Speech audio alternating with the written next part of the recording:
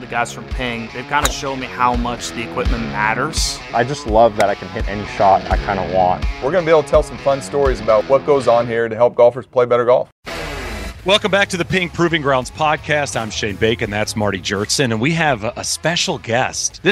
Marty, we don't get special guests on the Zoom much. This is very exciting for us. Yeah, this is a fun day. This is an exciting day, Shane. Rose Fielder, the Ping Director of Engineering Operations, joins us. And Rose, we're having you on for a multitude of reasons. One is I just am interested in your story. Two is we're going to talk about ladies' product development on this episode and the difference in how you go about building golf clubs for males versus females. But I wanted to start really kind of with your story and your journey because it's a very interesting one. First off, I was reading a little bit about you. You've had no other job. You've been at Ping your entire career. Is that right? Yes. Yeah. It's something I'm proud of, but I interned for 2 summers at Ping before being hired full time. I've never had any motivation to go anywhere else. It's a great place to work. So did you go straight Michigan to Arizona? Was that kind of the process for you? Yeah. I grew up in Michigan. I was there for 22 years or so. And then I headed out here right after graduation. So been here about 15 years now. So we won't talk about the heat right now. We'll just focus on this right now. I know it's been a little sweaty. Go ahead. 17 summers, I was going to say 17 summers. So not just 15 years. That's like a badge of honor. That's like Hunger Game level stuff. If you spend that many times in Phoenix summers, I've dealt with it before. I don't deal with it now. I was interested in this because I was reading a bit about you. There's a great article on golf.com that Jessica Marksberry wrote about you when she was doing a bit of deep diving into some of the females that work in golf in a lot of different areas. And something that was interesting about you is not just what you do, but how few females are involved in your space, kind of in the engineering world. So how did you get interested in that specific part of golf, considering you were playing collegiate golf at Michigan? Yeah, that's a great question. So when I was I think it was in high school, I took a physics class, just a basic physics class. And my instructor at the time, he asked me, he said, "Hey, would you be interested in engineering?" And I was like, "What's that? I don't even know." So I pursued engineering kind of just knowing that I really liked math and physics and I didn't really like English as much. So it was a way to kind of avoid that a bit too. And it worked out great. So I majored in mechanical engineering at University of Michigan and worked with a professor there one semester on a project, and he happened to be working with Ping at the time. And so that was kind of my way into Ping for an internship.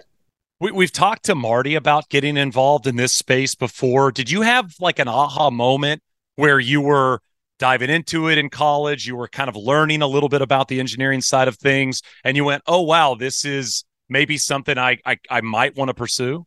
Yeah, I mean, I obviously loved golf. I played for a couple of years in college, and I never honestly considered the pairing of golf and engineering. I just kind of pursued each of them in parallel. And then, like I said, that professor that I worked with was pretty critical in helping me connect those dots to be like, oh, actually I could pair these two, and that might be a fun career that I could be passionate about for the long term. So.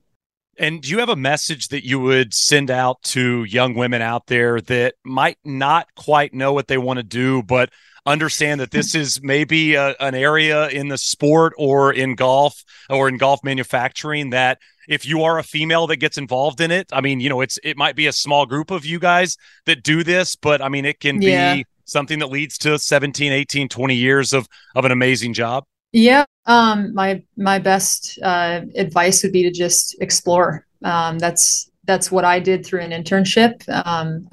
It's been exciting to see over the past several years since I've been here, how we've changed. One of my responsibilities is overseeing the internship program within engineering. And so I've seen a lot of I have hundreds of conversations with prospective interns over the course of a year as we're looking to hire for the next summer.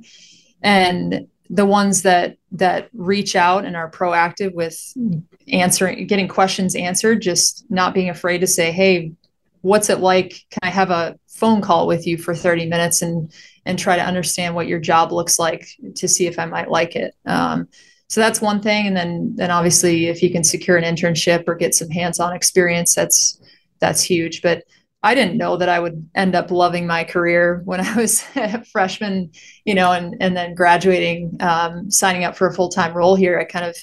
I knew enough to know that I might be in it for the long run, but I kind of lucked out in many ways too. Marty, I want to kind of turn the conversation to the idea of developing golf clubs for women, because it's something that Ping has been extremely passionate about, and it's a huge part of what you guys push these days. How different is it developing golf clubs at Ping for women versus developing golf clubs for men? Yeah, Shane, I love this topic. It kind of reminds me a little bit of the podcast we did. If folks out there haven't listened to it, on the junior product, because it's very similar in terms of we want to define our customer and understand and have a lot of empathy and put ourselves in the shoes of the customer we're designing for. So with our clubs for women, that's kind of what we like to say, is we don't design women's clubs, we design clubs for women. So with the clubs for women, and a good example is our GLE3 product that we just launched, we want to understand, and we use the same engineering and technical horsepower that we put into all of our product, our mainline product, our junior product. What are the problems we're trying to solve for that customer, for the ladies that are playing golf? And a lot of times our priorities are a little bit different. And then what tools we use to optimize their product in the end solution, that can end up being a little bit different. So some practical examples, Shane, would be things like the weight. That's a really big deal. We know that the head weight of the driver, the total mass that you make the club, the optimization there needs to be different. Now, we're using the same horsepower. We're using our same modeling techniques. We're using data analysis. We're data mining. We're using our ladies who work here on campus, or we're bringing in, and Rose has really helped with this, bringing in ladies from local country clubs and women's leagues around the valley. We bring them in, test on campus, to understand how are they delivering the club, what are their misses, what's important to them, what are they experiencing on the golf course.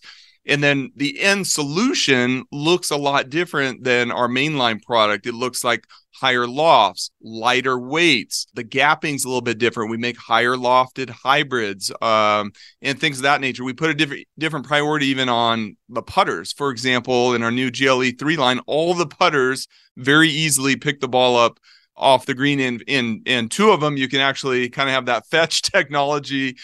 We brought that into the new catch putter where you can fetch it off the green. So a lot of all the same engineering horsepower, but totally different end product solution that you see with our product there. Rose, I feel like when people think about product development, especially in the golf club business and golf club space, they think of professional golfers. It's almost like we work off the best in the world. And I find it interesting to think about you going out to country clubs and, finding a middling handicap golfer or an older golfer that's a little bit more of what the average player would look like and be. What is that process like for you as you go about finding people to actually come in and test the equipment? Yeah, I mean, one of my best examples of kind of our target customer is my mom. So they live out here half the year, and I get to play with her pretty often. I go out to her, ladies events a couple times a year, and get to witness what that's like, playing in that player category and the people that we're designing this product for.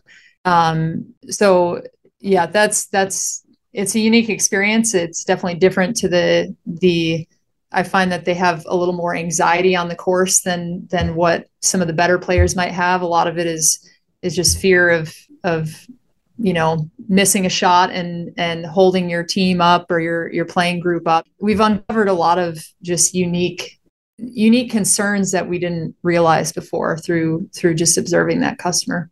It's interesting you say the anxiety thing, because I caddied in Scotland when I got out of college, and what would happen was we would get a tee time assigned to us. It wasn't a player assigned to us. And I quickly learned that if there was a female in the group, I would go directly to the female because they hit it relatively straight. And I didn't feel like there was a lot of, to your point, anxiety involved in the round. They seemed very content with being out there. They seemed to play better than a lot of the older men that I could or would go and caddy for. And I felt like the level of fun was way higher in terms of a female I'd caddy for versus a male I would caddy for. Yeah.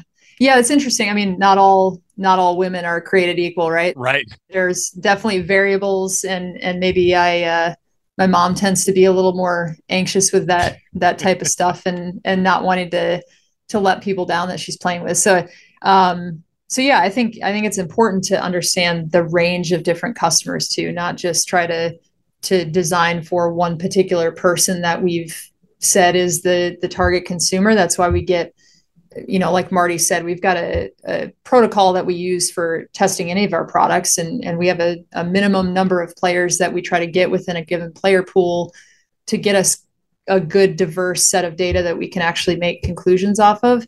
The same thing applies to this category of designing clubs for women. Is we bring in players of various skill levels, but still those that fit within that product category. Yeah, Marty, I haven't really asked you this question before, I guess, really, when we've talked about any product development, but is there a person you're thinking of when you develop golf clubs? Is there a certain handicap, a certain skill set? Because I guess, having these conversations with you about all different types of golf clubs and juniors and females, adaptive golf, like there's so much golf out there. Do you, in your brain, because your brain is a very interesting place, does your brain think of a certain golfer, or is the idea to just try to make something that can kind of umbrella everybody that'd be interested in the product?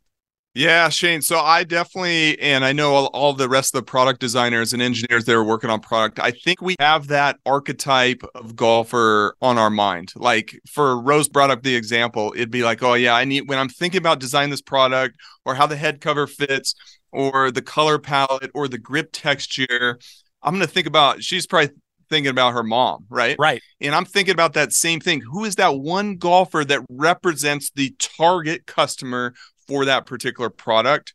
And that's very important. I think the same way for juniors. And Rose's example of thinking about her mom is a great one of just us being such a golf family here, right? And we all, whether it's designing clubs for literally ourselves, if we're working on a certain product, or now that a lot of us have kids, it's like, well, we got skin in the game on the Prodigy product, or Rose's mom's another good example of designing, clubs for women. So I think all of us that are designing product have that one typical golfer in their mind when we're designing. And I think that's very important, because if you try to design a product that suits everybody, you actually kind of end up with maybe a suboptimal solution for a lot of folks, right? And I think that's a core tenet of product development. When did you learn that, Marty? When did you realize that it wasn't the idea of designing it for everybody? Because I can only imagine you probably have gone through iterations of that personally as you've gone through developing product. Yeah, there's a lot of psychology to this and product development where if you get the average of a lot of opinions, you get an average solution. Yeah. And I think there's so much truth to that. And even in our own groups designing products, if you're doing a creative session, you want to have it 2 to 3, 4 people max, right? Okay. The more folks you get in there chiming in, I think, you start to dilute your opportunity for having an outside the box or creative solution. So, but when it comes to defining your target customer, that's also very important. And I'm really glad that at Ping, we've evolved from our days of, I2s fit everybody to now we have, basically like 6 mainline irons. Then we have our ladies product and our junior product. So we can box in our target customer a lot tighter and really optimize solutions for them. And, then we obviously need to make the fitting tools very simple, easy to understand, and things of that nature, so you don't get confused by all of our products. So those two things kind of juxtapose each other, but I think we're trying to weave the needle there on that. Yeah, here's a lot of stuff. Now let's try to simplify which club fits you the best. Here you go. Marty, I always like doing this when we talk about product and golfer is, okay, I have an 18 handicap 50-year-old male, and I have an 18 handicap 50-year-old female. What's the difference in those two golfers that you guys are, the solution you guys are trying to kind of achieve? Yeah, so generally speaking, the 50-year-old female probably was going to swing it a little bit slower, right? So in that, we want to have the total mass of the club lighter. We want to have more loft on the driver. So all those same tools in our cool optimal launch and spin chart, our impulse momentum model, where we figure out the perfect loft to make the ball go far, those same tools can be used, but we want to have a higher lofted driver, lighter weight, probably a little more flexible shaft. And then when we start hitting the ball on the ground without teeing it up, we need to put more loft on the club, because a more premium on launching the ball in the air becomes more important as the speed is a little bit slower, right? So we want to get very specific about that. We want to probably shorten that. We want to accommodate to the build of the golfer too. So generally speaking, the female golfer might be a little bit shorter. So we have a shorter standard lengths. And then the gapping looks a little bit different too, because especially, long irons and mid irons start to become very hard to get the ball in the air. So with our ladies product, which is that 50-year-old female, we make up to a 7 hybrid. So you can start your set at literally an 8 iron, right? You can play 4, 5, 6 or 5, 6, 7 hybrid, then 8 iron through the rest of your bag. And one of the big things, Shane, I think, is that, depending on how far you hit the golf ball, we're not necessarily trying to fill that 50-year-old female's bag with 14 clubs. They might not even need all 14 clubs. So that bag might look like 12 clubs, and that could be totally sufficient from a gapping standpoint. Then it might make room to have a couple extra slots in there to consider kind of a boutique solution for greenside play only, like with our chipper. And so we've had a lot of, Rose talked about the anxiety on the golf course. We have anxiety that applies to men and women. And then that creates more room for a solution like the chipper in the bag. My buddy Tim gets so excited every time the chipper's brought up on this podcast. He's like, it's like the light bulb goes off. Rose, when you chat with golfers as you go through development and you go through their experiences on hitting product, what's the most common request that you get from women about golf clubs? What's the number one problem they might have with certain clubs that they're trying to kind of, figure out? Yeah. I mean, Marty, again, I guess going back to my mom as being a representative figure in my mind for this category, I think bunker play is a big one. Okay. That's something that I've heard pretty consistently, is just challenges getting out of the bunker. And I think in general, just getting the ball in the air. Marty can back me up on this or say something else, but I think all of our products are generally geared toward how do we get the ball launching more easily and more consistently, so that they can ultimately rely on that as a given versus questioning, am I gonna top this? Am I gonna scull it, 1 foot off the ground, or is it actually gonna land softly on the green and give me a chance to putt? On the bunker side of things, we've seen that not just with Rose's mom, but we've seen that persistently with women. Greenside play and bunker play in general, again, kind of tends to give them anxiety, whether it's, technique. I think being nervous, maybe never being taught to open the face to get that ball in the air out of the bunker, having a little bit less speed to kind of get underneath the ball and get that club through the bunker. So we've innovated on that. And in the GLE3 irons, the sand wedge has the I2 hosel. So the I2 is kind of like the ultimate bunker club. Yep. We've talked about that a little bit, where the hosel transition is much sharper, like 35% less cross-sectional area. So it digs into the sand. So if you do nothing else, that ball is going to get out of the bunker more easily. So we've taken, again, we kind of went back to like, how do you define the golfer? How do you design products a little bit differently? And that is a different priority we've seen with the female golfer, that anxiety out of the bunker. Mm-hmm. And we've tried to innovate directly on that with the GLE3 sand wedge that comes in the set.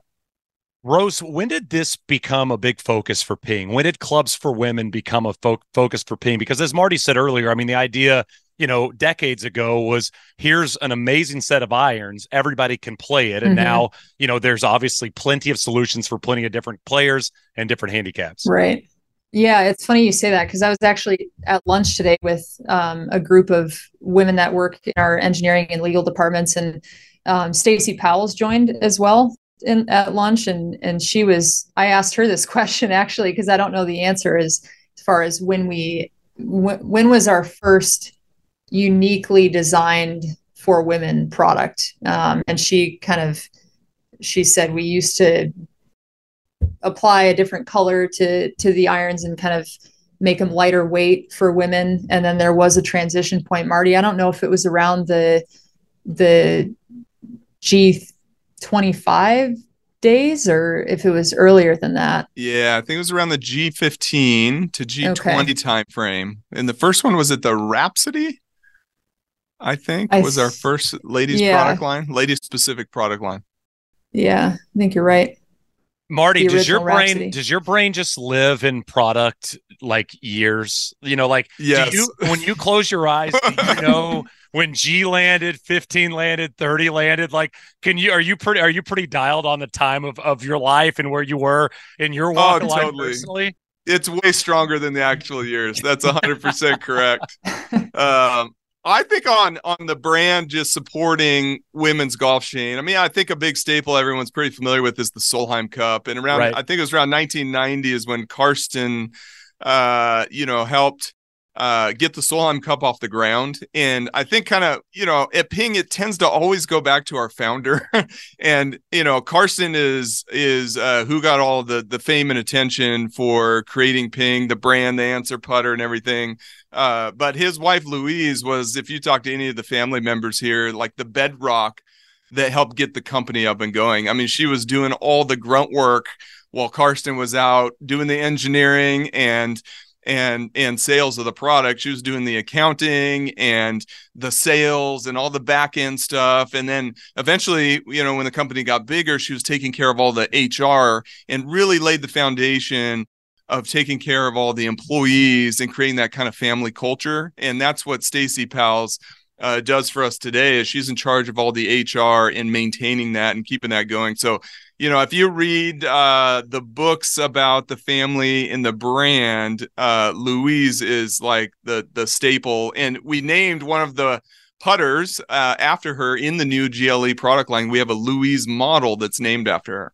Very cool. And I have always been interested in this because I've seen it in my life, especially with some of my older golfing buddies, is you'll occasionally get male golfers that will lean into the female golf line because, again, some of the stuff that they don't do well, the answers are proven if you dive into that space. Do you see a little bit of that, Marty?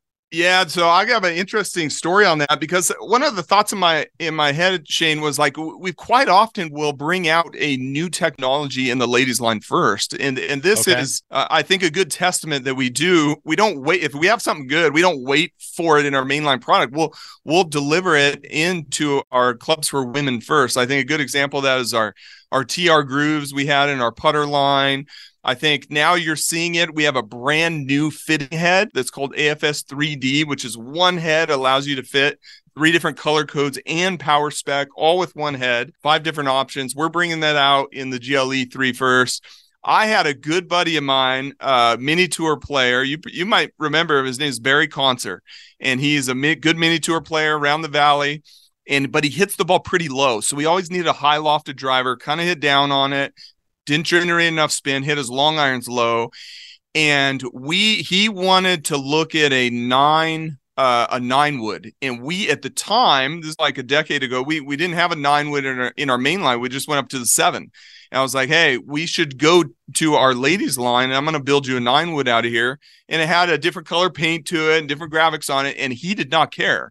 He was like, I need this club to get the ball in the air, go a certain distance, land steep, and he played our ladies 9 wood and absolutely loved it, and couldn't care less, right? And we had another golfer, Matt Simone, in our engineering group, who played the ladies 12-degree driver as his second driver. His kind of like fairway finder driver here in the desert.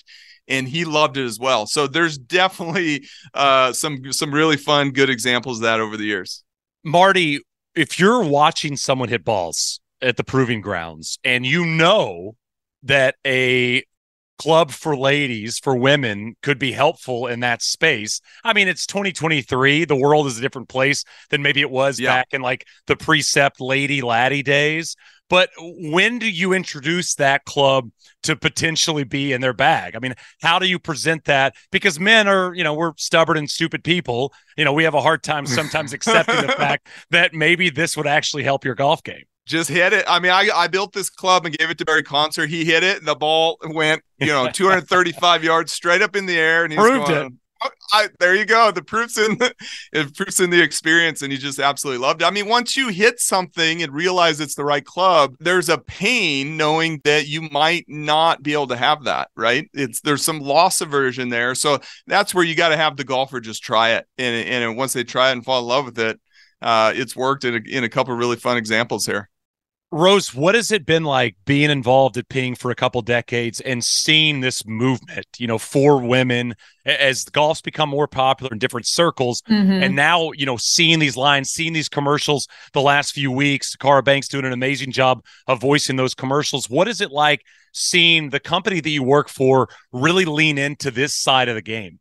It's awesome. Obviously, it's not a surprise to me because I think, like Marty said, we've had a long history of supporting women's golf. But it's great. I think the investment that Ping has made in the women's side of the game and making products for women, it's consistent. And like I said, I'm not too surprised. I'm pleasantly pleased with it.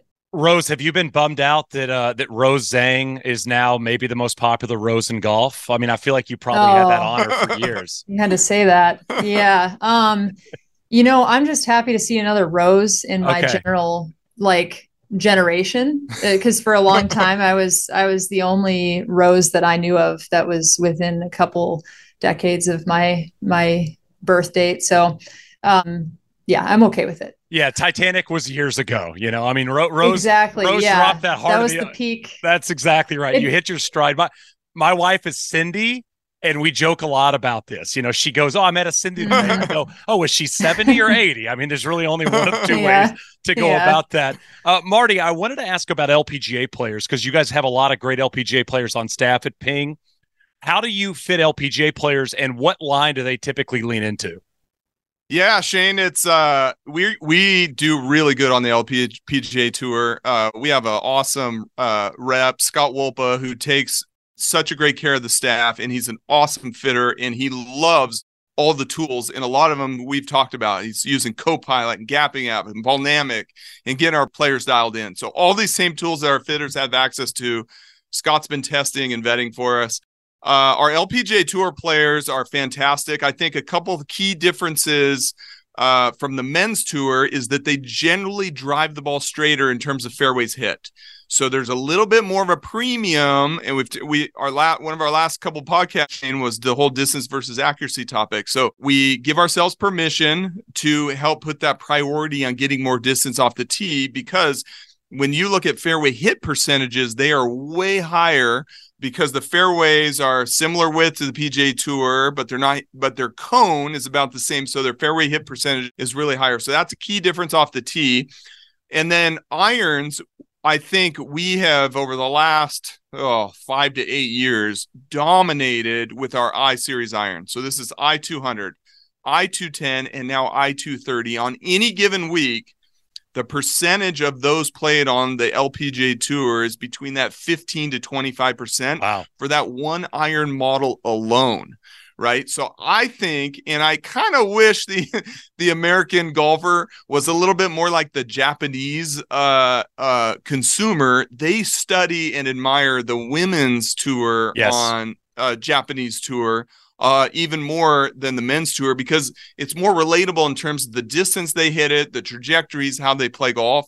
I think the American golfer can maybe lean on that a little bit, at least, to kind of give yourself permission to really look at what the LPGA Tour players are playing, because that I-230 iron is the perfect sweet spot.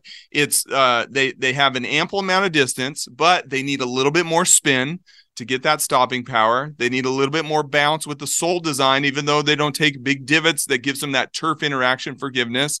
And they like that good blend of distance control with the right amount of forgiveness. And that's exactly the sweet spot of our I-Series iron. And we put a lot of priority on that I-230 iron, designing it, thinking with the LPGA Tour player in mind when we design that iron. What's the biggest difference in an LPGA Tour player's bag versus a PGA Tour player's bag? Because we talked a little bit about the 18 handicap for, male versus female, 50-year-old player. Yeah. What's the biggest difference? If I was going to look through the ping staffers on the LPGA and then the ping staffers on the PGA Tour, what's the biggest difference? Not necessarily in what club they're playing, but maybe what types of clubs they're playing. Yeah, totally different in terms of where they transition. So you'll see LPGA.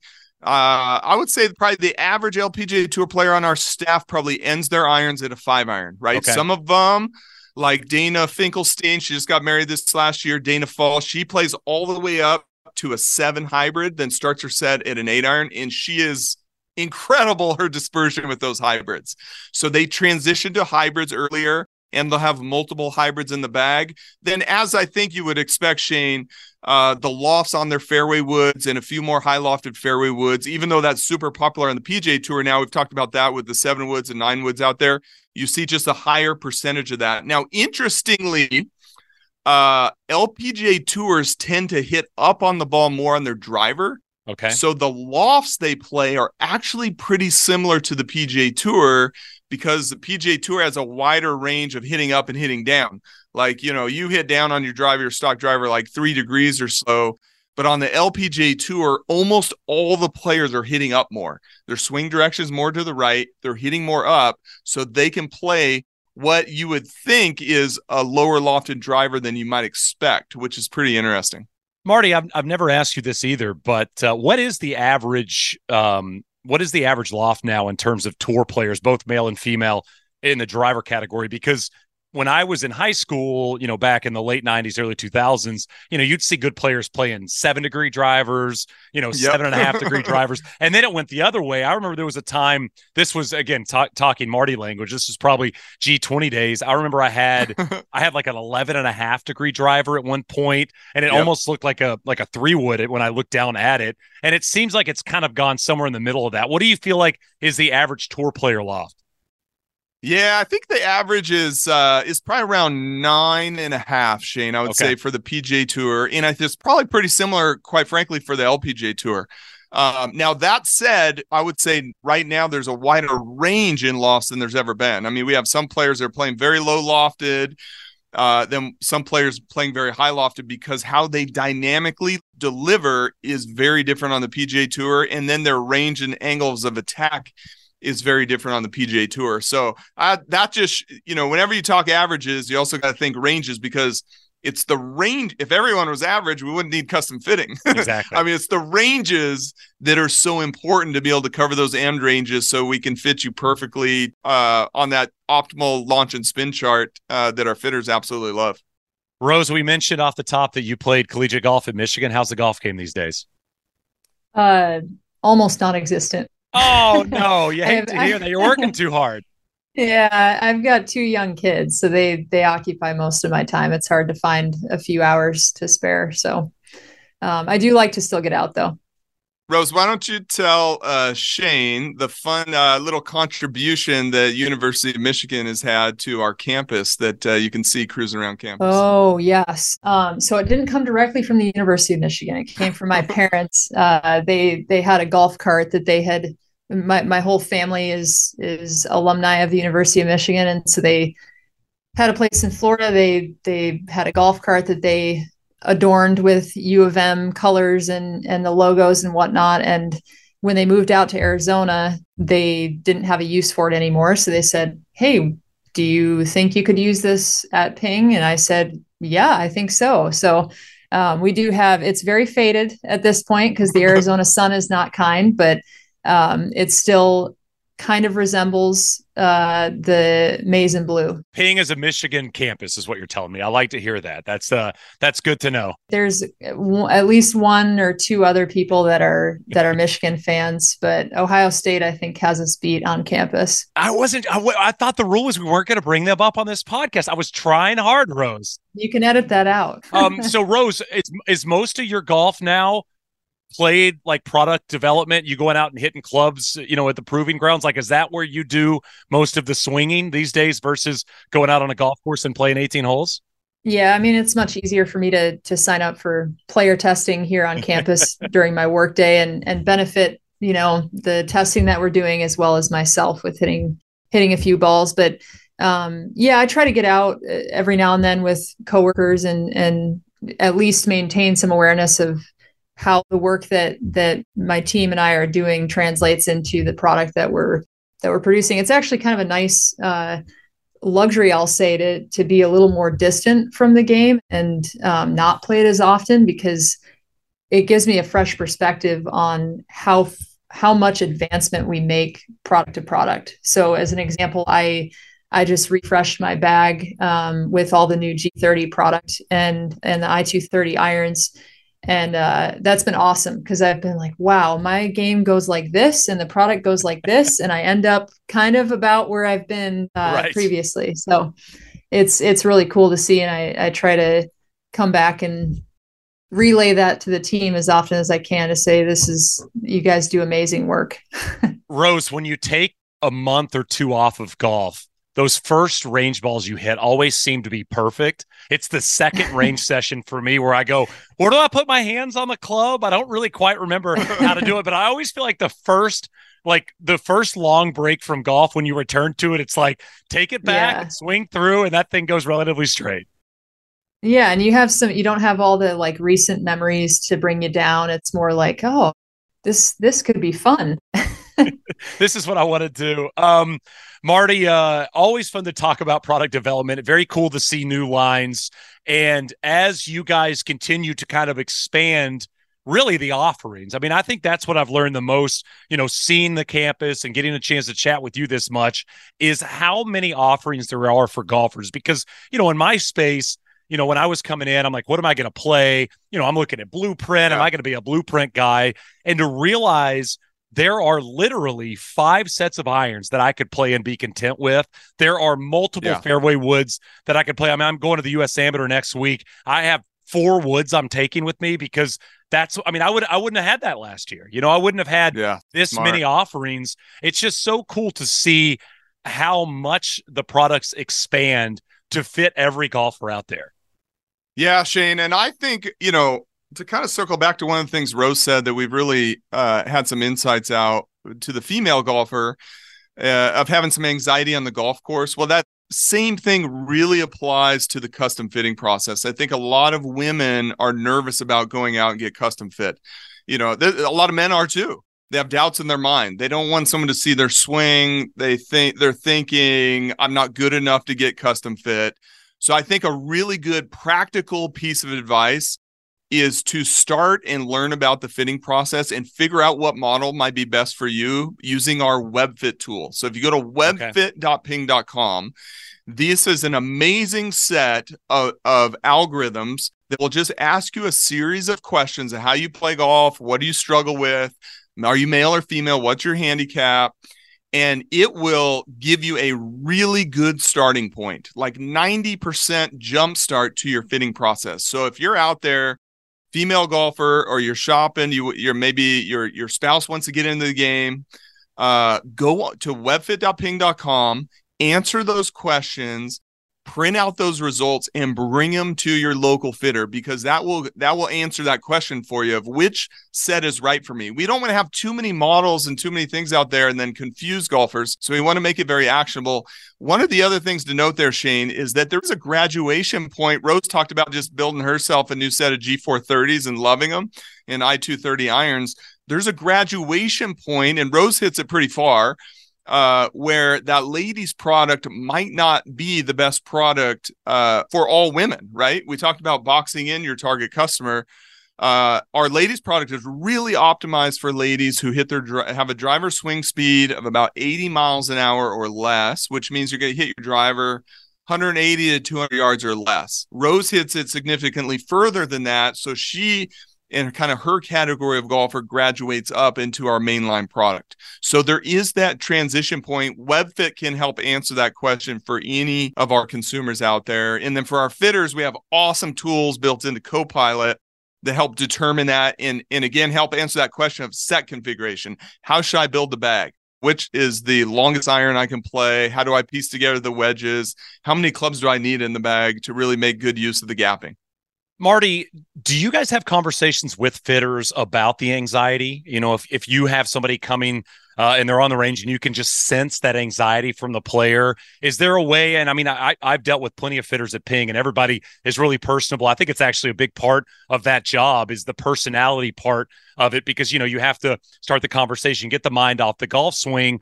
What is that conversation like behind the scenes with fitters about trying to kind of squeeze that anxiety out of a player that feels a little tight or tense as they start to hit golf balls?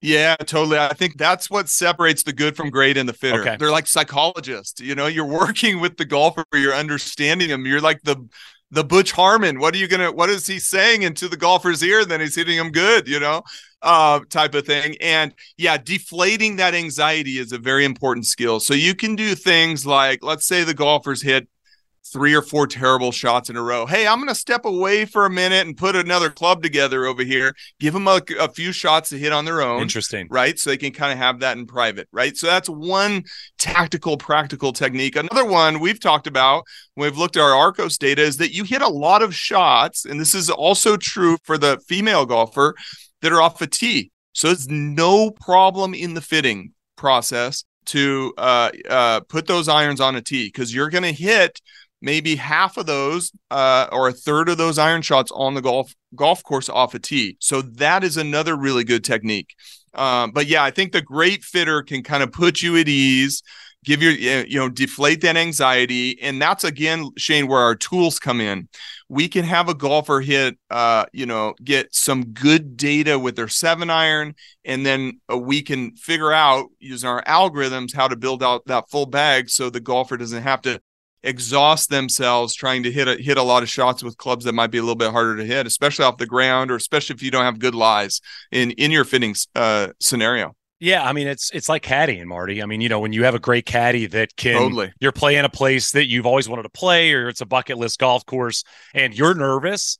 You know, the best caddies can ease a little bit of that out of you. They're not going to be able to take it all out of you, but to ease, the nerves in the golf game, get the conversation going. How do you have kids? You know, how many times have you been here? Things like that to just get your mind off. Oh my goodness, I got to hit this 5-iron great, or it's going to be in the ocean. You know, those things are really important. Exactly. Rose, I would say the real all-star of this podcast, outside of you, of course, is your mom. I really hope your mom listens to this episode. What's her name, by the way? I hope she doesn't. Her name's Kara. I hope she doesn't kill me for exposing her, deepest fears on this podcast. No, Kara's the all-star. I'm telling you, we got to give her a big shout out. Rose, I really appreciate the time. Thank you so much for joining us. Thanks for all the insight. Yeah. We're fans of you, obviously, and congrats on the many years at Ping and all that you do there. Yeah, thank you. I appreciate it, Shane. And Marty, as always, thank you for the insights as well. This is the Ping Proving Grounds podcast.